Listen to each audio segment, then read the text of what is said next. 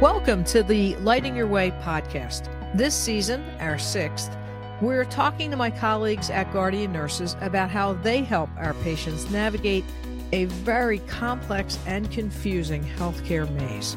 At the end of each episode, you'll hear their suggestion as to how you can become an advocate for yourself and your loved ones. Being a patient in a hospital in 2023 can be an awfully frustrating time.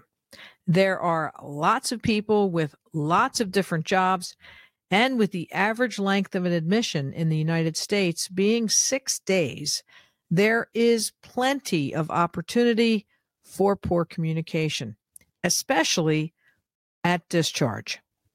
This episode features a story by my colleague Diane Bassett, who shares her extensive support of a patient who, after many weeks in hospital and in a rehab center, was discharged to home.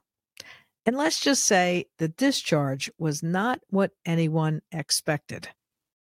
Hello, Diane Bassett, and welcome to the Lighting Your Way podcast. This is your first time. Hi, Betty. Thank you very much. Yes, it is my first time. First time ever on a podcast and GN. Thank you. Well, congratulations. I am thrilled to be talking to you. You are one of our strongest nurses, and you do such a nice job with families and with patients. I'm looking forward to hearing this story. This, you may have heard that we are highlighting our nurses' work this season. And so each nurse is coming on to tell a story about a case that they've worked with, and hopefully taking a hard look at the healthcare system and giving our listeners a takeaway for them so that, God forbid, they have something going on in their lives. They can use our counsel to help them get through that. So you have a particularly compelling case. Why don't you tee it up for me? Okay. So I am working with a middle-aged gentleman who was in a catastrophic accident and had multiple injuries.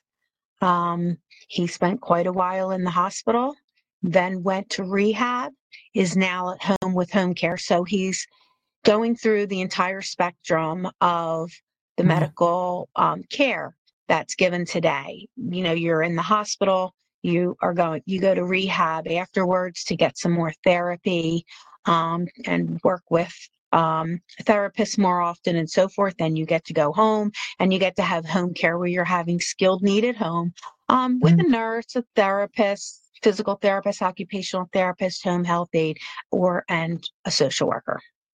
So, Di, how long was the hospitalization? I mean, this is a catastrophic accident. So how long was he inpatient? The hospitalization was 2 months, and then a short time in rehab. And like I said, now home. Oh, 2 months in an acute care hospital. That is a significant amount of time. Oh, and his rehab stay was? His rehab stay was rather surprisingly short. That was only about a week and a half. Wow. Is that because he was doing well or because he wanted to get out? Both. Okay. And he did have support at home, which is, we always want to check to make sure what does support at home look like so that we know that they have somebody there that's going to assist. Right, because obviously folks want to get home. It's the best place to be if you can get the services that he needs. So he is now home, and so tell me what the course of the case looked like. Okay, so he came home. He actually came home a day early. I did speak with him, and he seemed to have a little loss of direction. Wasn't exactly sure which way to go. So I said, hey, how about if I come over tomorrow and we'll do a home visit? So I was able to go into the home, look over the discharge paperwork. I saw a lot of holes that needed to be filled. So we started to backtrack and got a hold of the. What kind of holes? I'm interested in specifics. Okay. Holes in follow-up care. follow-up care, especially in a situation where like this, where the injuries were so complex, takes a lot of follow-up. And we know that we have a primary care physician who I always look at as an umbrella. So he is an umbrella over the entire patient. And then we have specialists that specialize in each area that needs treatment. You looked at these papers, discharge papers, and identified holes, you said, right? So like what, Yes. no follow-up visits scheduled? Right. Follow-up visits not scheduled, didn't have a primary care physician. Home care, which we thought was set up and looked like it was on the paperwork, was not. DME, How is durable that medical possible? equipment. Just take me back a little bit. So when he was discharged from rehab, who were the papers going to if he didn't have a primary care doctor? So they had put someone on there for them to call to make an appointment with a primary care in a facility, but that hadn't been done yet. Oh, okay. And when And he you said originally home left, care. You said home care was looked like it was set up, but it wasn't? correct, yes. So it was put on the paperwork that it was set up. And so I reached out to the facility, and I don't know if it was a miscommunication or if maybe the patient felt that he didn't need the home care. I don't know that he had a full understanding of what the home care was going to do for him, although we did talk about it prior to discharge. So we were able to get that set up for him, and then work on some of his follow-up appointments. A couple were made from the first facility, but he was not aware of that. So we had to gather that information, find out what, where, who, and how those appointments were made for, and then move on from there. Oh my God. We talk a lot here at Guardian Nurses about discharge planning. And I know that even when we were all in nursing school, the old adage is discharge planning starts at admission, but it sounds with so long of an admission and then multiple facilities involved in that admission that things may have gotten lost along the way. Yes. Wow. And, healthcare today is just so complex, and the human body is so magnificently created.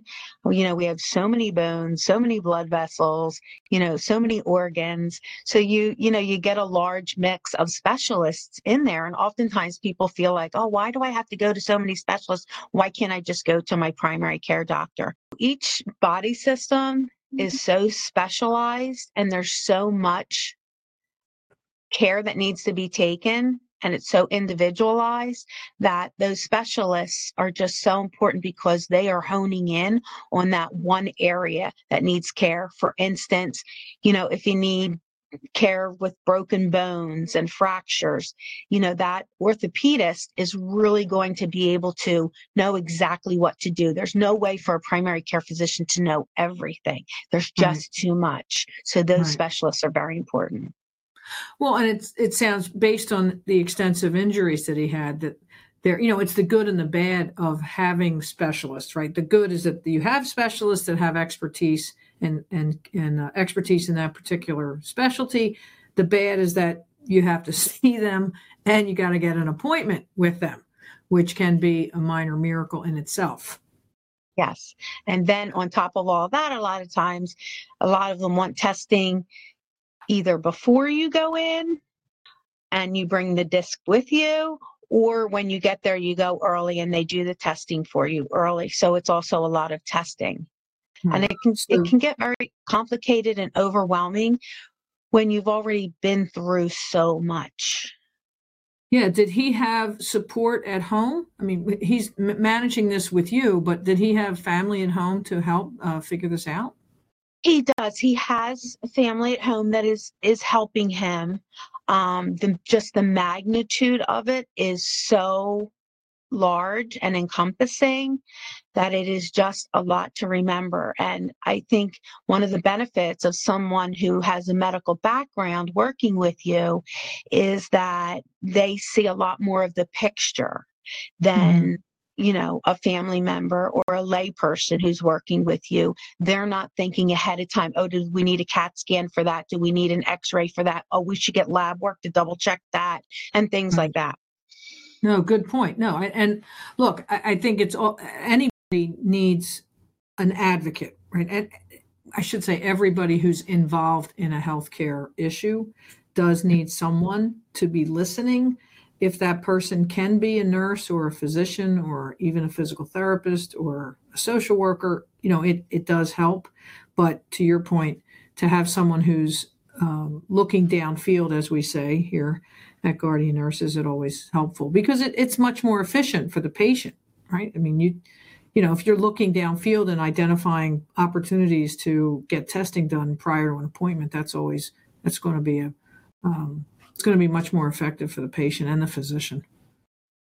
True. And I think you get a lot more out of the visit when you have those things lined up and ready. Yeah, sure.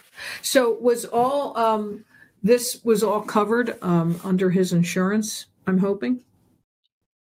Yeah, so we had some challenges with insurance because, a lot of times in life when something catastrophic and unexpected happens to us in those situations, a lot of people's insurance is coming through their employer.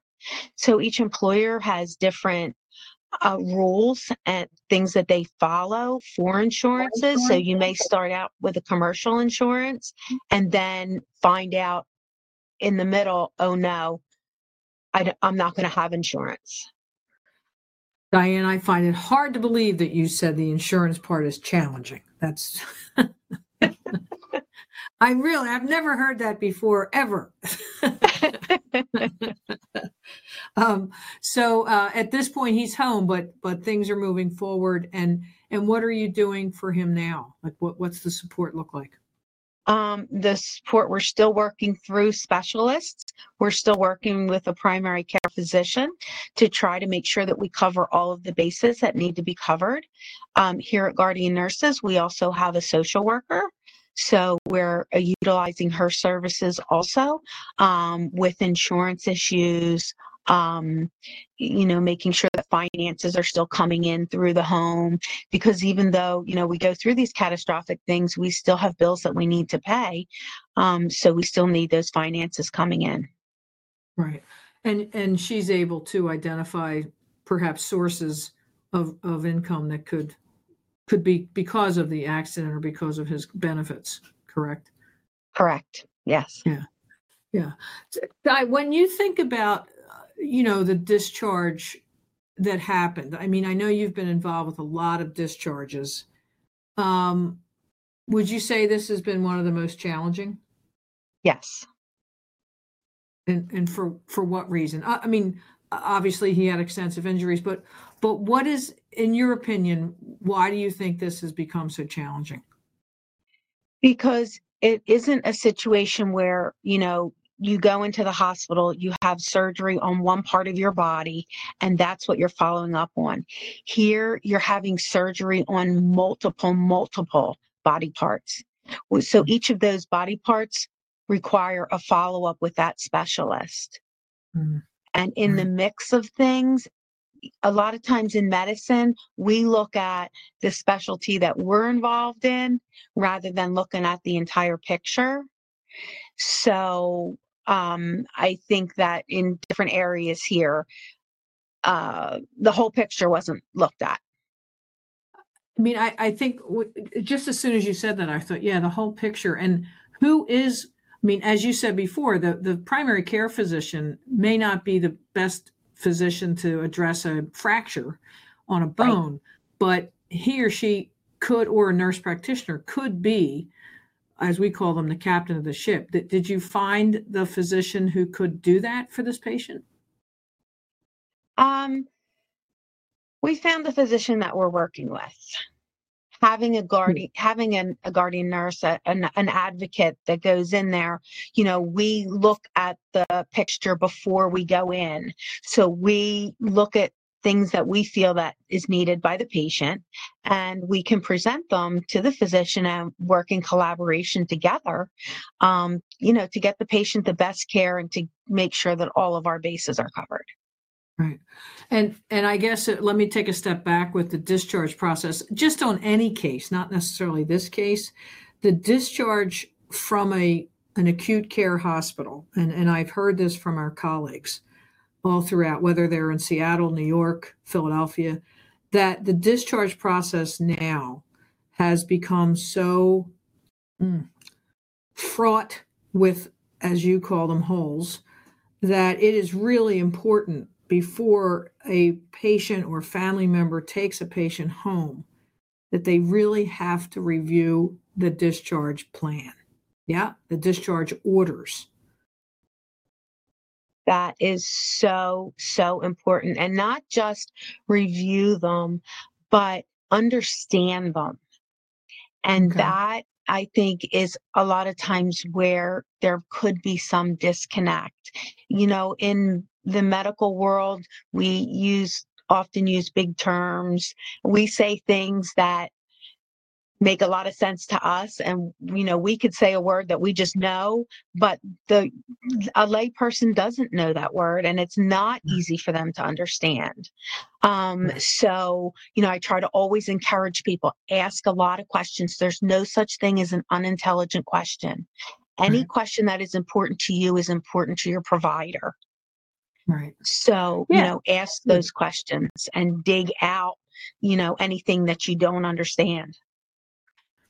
I think sometimes we do ourselves a disservice that we're so anxious to get out of the hospital, particularly if you've been there for that long, that you just want to go and you don't want to ask questions. Yep, I understand. Yep, okay, bye. But then when you get home, you're like, uh-oh, I should have asked. And then trying to get somebody on the phone is another minor miracle. So Di, when you think about this case and certainly all the other cases that you've had, what takeaway would you like our listeners to hear from you about their own experience in healthcare?